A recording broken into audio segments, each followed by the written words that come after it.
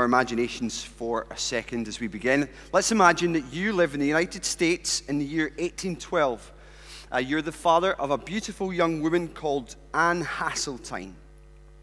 And one day, a young man called Adoniram Judson comes to visit you, and he's looking a little bit nervous.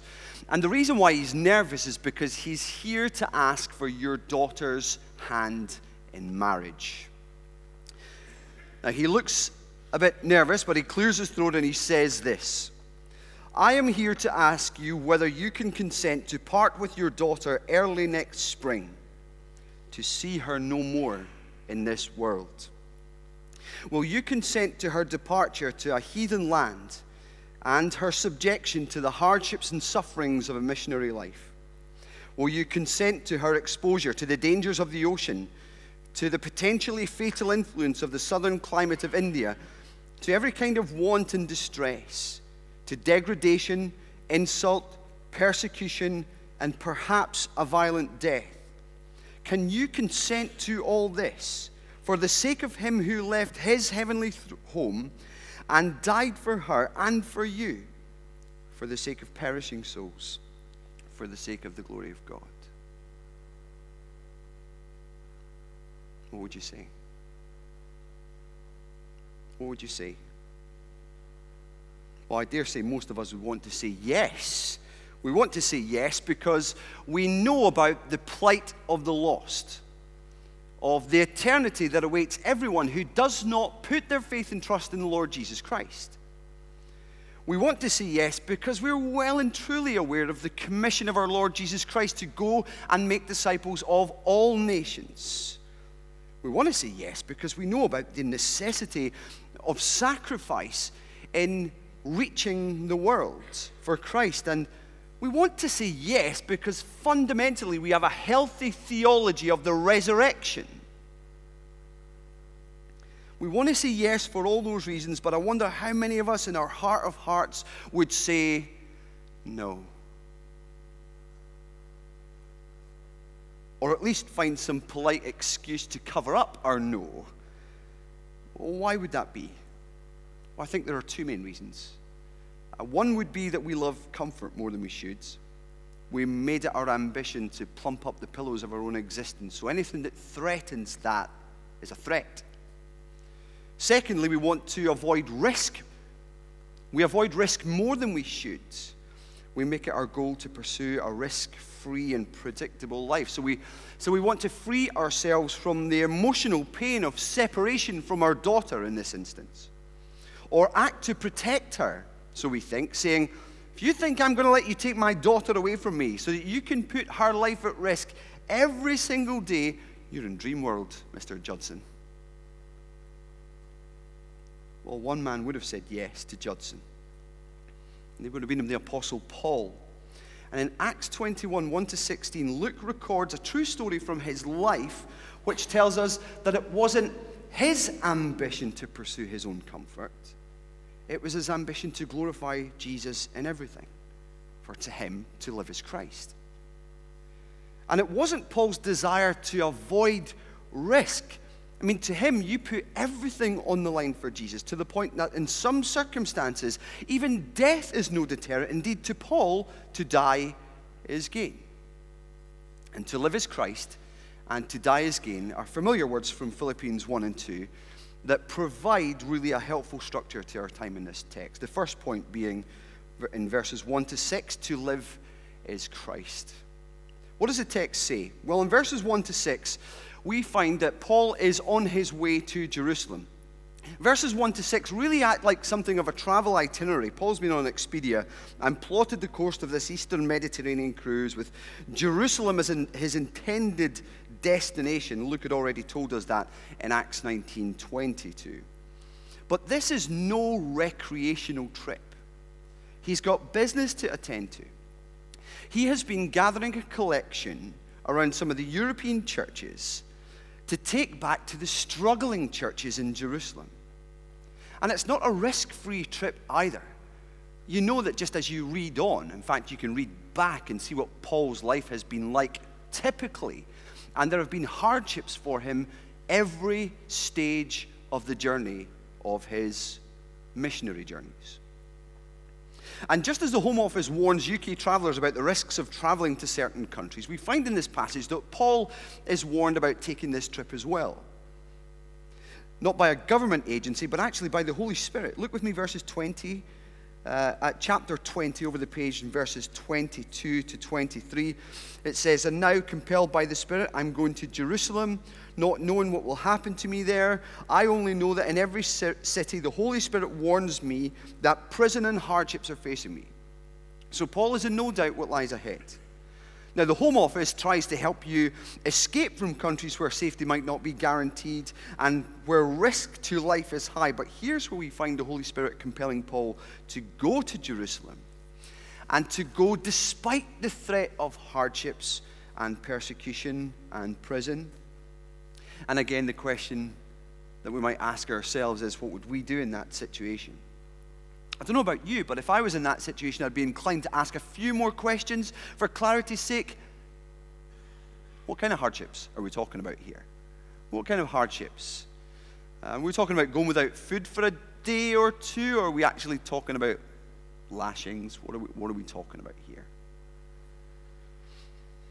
And the question that I suppose many of us would wonder about it would be, will we actually die here? I said in the introduction that we're risk averse. At the prospect of danger, we're the kind of people who don't just stop. We're the kind of people who retreat and step back. But here we find Paul is willing in this passage to take the risk and step forward. And amazingly, he still boards that ship. And that's amazing.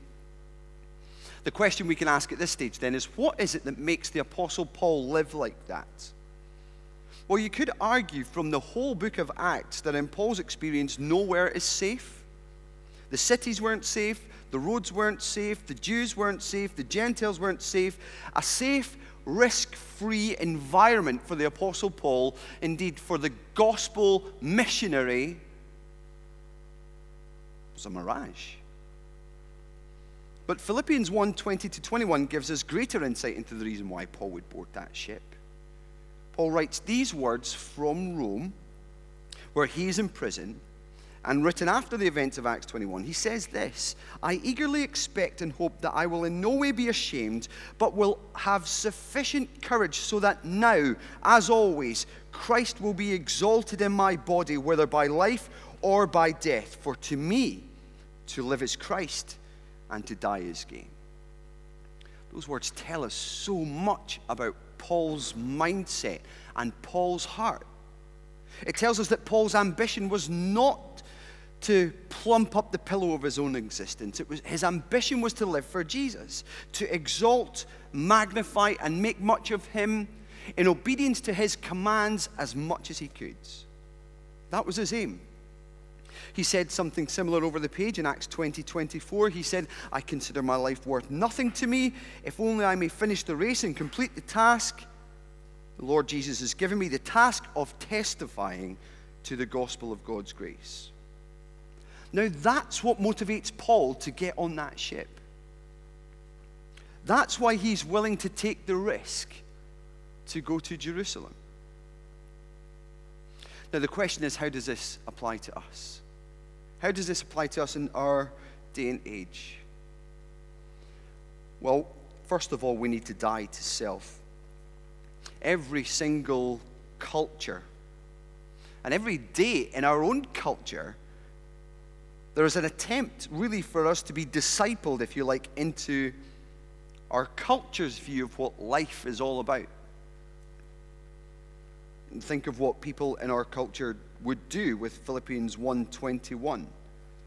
How would our culture change that to reflect its own values?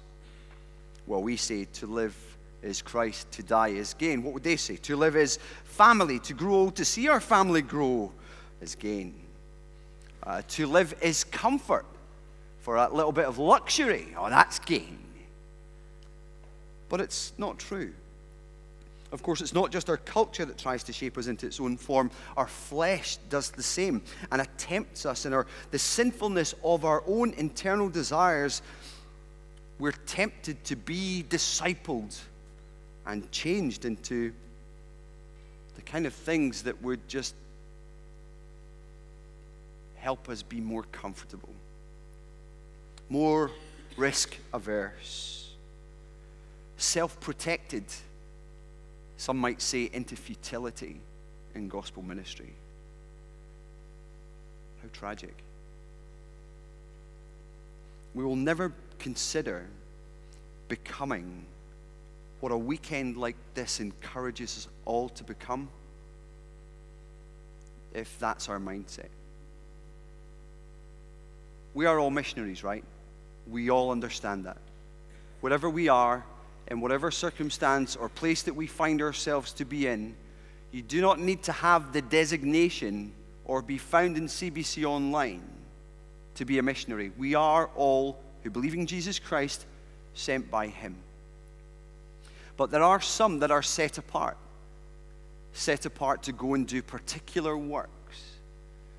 And it is our hope and prayer regularly that people, as a result of weekends like this, will commit their lives to doing so. Now, I don't know what it might be for you. Maybe it is a short-term mission trip. Maybe it's a long-term mission. Maybe it's surrendering your career or using your whole career in a context different from the one you planned. Maybe it's becoming a missionary doctor. Maybe it's Bible translation.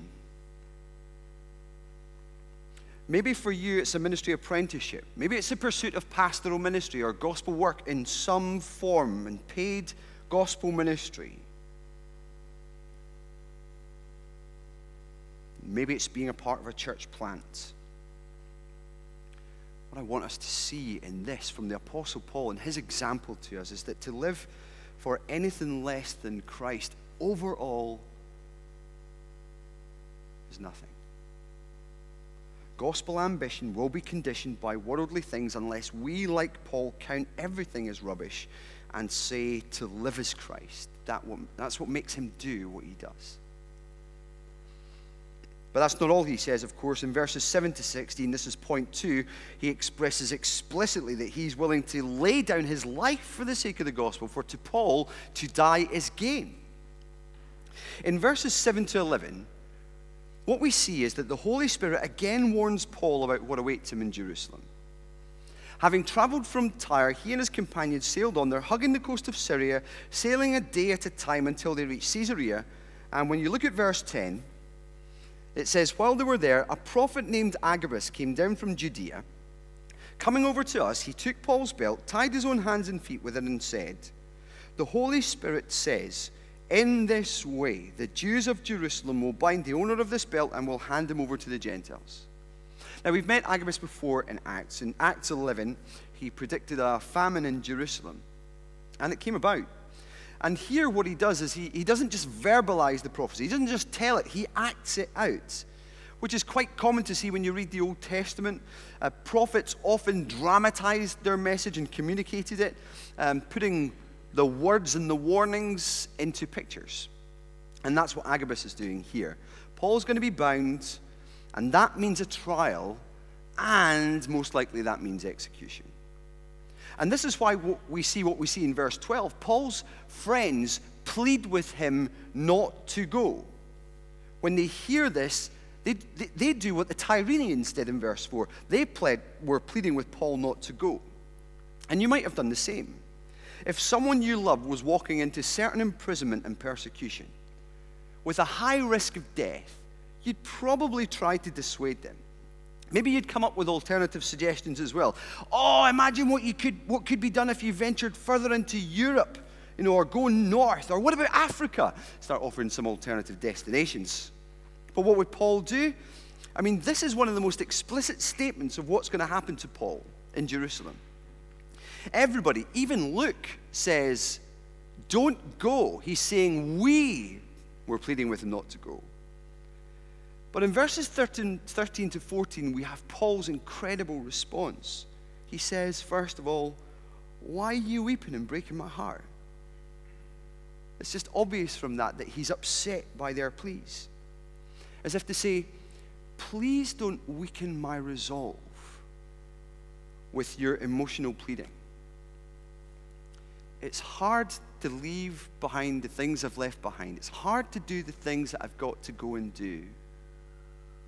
But don't weaken my resolve. Don't weep and break my heart. I'm doing the right thing. I think that's an incredible insight. I mean, sometimes we assume that the Apostle Paul has some superhuman strength. But that's when we kind of forget what's written most commonly in his letters, that he tells you very openly just how weak he is. And we think, oh, Paul is just being humble, you know. But he really is. He really is. But when he tells you he's weak, he tells you he gives him strength. And that's the Lord Jesus Christ. Paul says, I am ready not only to be bound, but also to die in Jerusalem for the name of the Lord Jesus. He says, I'm ready. Now that's not, come on death, come on Satan, come on Jews, take your best shot. He's not some crazed kamikaze on some suicide mission. This is a calm resignation, really, that if this should end in death, he's ready to face it. And no one could deter him from it.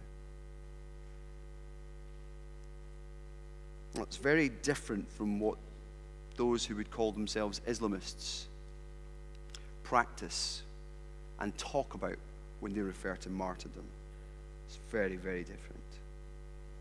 So what is it that makes a Christian walk on into trouble and hardship?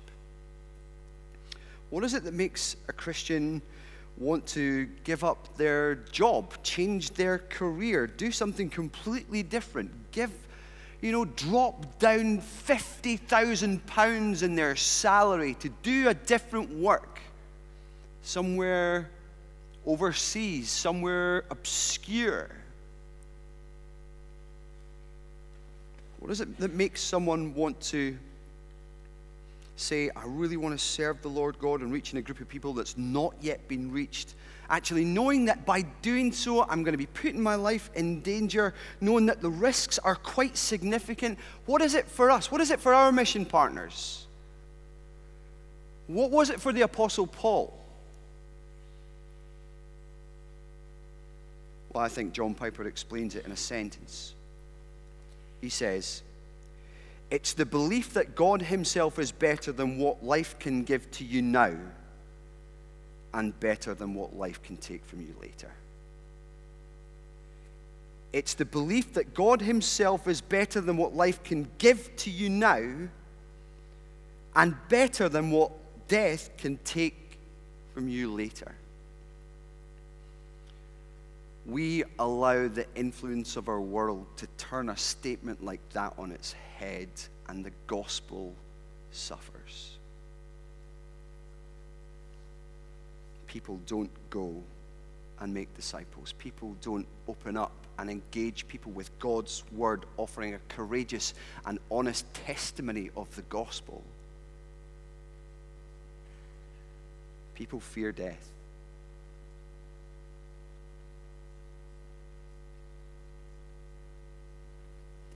But what Piper has just said is just another way of saying to live as Christ, to die as gain. In the here and now, God is gracious to give us the joy of being employed in reaping this harvest of righteousness, in bringing lost souls into the fold. And there's nothing in this life that is more valuable than doing the will of God in that regard and living with eternity in view. And as for death, well, death is gain because of what it brings to the Christian. I mean, the Christian longs to depart this world and be with Christ, to no longer struggle with suffering, to no longer struggle with sin, to never feel pain or shame is a thrilling prospect. And that's the kind of thing that makes us pray, come, Lord Jesus. But of course, seeing our Savior and meeting the Lord our God is the most wonderful prize of all that death serves up. To be in his presence is everything. Now, to those who don't believe the gospel, who have never looked to the cross and thought, wow, I really am a sinner, and I really needed him to die so that I could have that forgiveness. To people who are not Christians, death is very different. Death, in fact, inspires terror in lots of people. John Stott, in his commentary on Acts, writes about Ronald Dworkin, an American legal philosopher, who once wrote, "Death's central horror is oblivion, the terrifying absolute of the absence of light. Death has dominion not because it is the start of something, but because it's the end of everything." That's what death without Christ looks like. It's terrifying. But death holds no horrors for Christians. For Paul, for us, though the process is always messy, but Christ has destroyed death and is himself the first fruits of our resurrection. Because when we see that he's been raised, we find the assurance that we too will be raised, and that's what makes the difference. And that's what makes us ready to be missionaries, ready to become ministry apprentices, ready to become pastors, gospel workers, ready to plant churches, ready to raise up our voice and speak to the people that we meet all the time.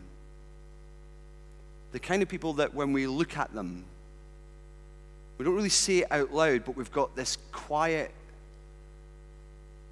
gurgling unrest in us where we think, I really should have told you by now what my life is all about. I really should have, if I really loved you, if I really should have told you by now the gospel of our Lord Jesus Christ. Ready to tell people. We ought to be ready. A passage like this gives us lots to think about and helps us to be ready. Ready to be missionaries, ready to go to unreached people groups, ready to start works where work has not been started before. Ready to respond graciously to ill treatment or rejection or slander. Ready for anything. If it means that people out there in this city and in this world will hear about Jesus. In Acts 20:24 we read, I consider my life worth nothing to me, if only I may finish the race and complete the task the Lord Jesus has given me, the task of testifying to the gospel of God's grace. Paul sees his life as less important than the ministry that God has given him to make disciples.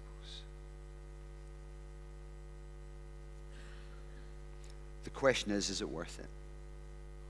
Is it worth it? Well, that's a question I wish I could ask Mr. Hasseltine. At the beginning of the sermon, I told you how Judson asked Mr. Hasseltine for his daughter's hand in marriage, but I didn't tell you what he said. But with tears streaming down his cheeks and his heart broken, he said yes. He sent his daughter off with Judson to live the missionary life. Was it worth it? Well, the Judsons could have said something like the Apostle Paul. I mean, it wasn't easy for the newly married Judsons. They experienced many heartaches. They faced rejection by British missionary groups. They were forced to move from India to Burma. That wasn't part of the plan. When they arrived there, they shared the Lord's Supper together, just the two of them, because there were no other Christians there to invite to the table. Within months of moving, they lost nearly every penny of support. It took 7 years of language work before Judson even felt that he could share the gospel in Burmese. And even then, the message was met with indifference. After 12 years of hard work, they only saw 18 conversions. 2 of his 3 children died before they reached the age of 2. He spent 2 years in prison because he was suspected of being a foreign spy. And only a few months after his release from prison, his wife, Anne, died. She never did see much fruit. But was it worth it? Well, the only way to answer that question really is to measure the difference that their sacrifice made in eternity. When they began their mission in Burma, they set a goal of translating the Bible and planting a church of 100 members before they died. But when Judson died, he left the legacy of a Bible in Burmese and an English-Burmese dictionary, 100 churches, and over 8,000 believers. Yes, it was worth it. Leaving family, missionary unrest, ill health, the indifference of the people they were trying to reach at first, 2 years in prison, terrible bereavement, and thousands of people on the right side of judgment and eternity. Yes, it was worth it. It was hard, but it was worth it, because living for Christ and making sacrifices like these, it's all worth it.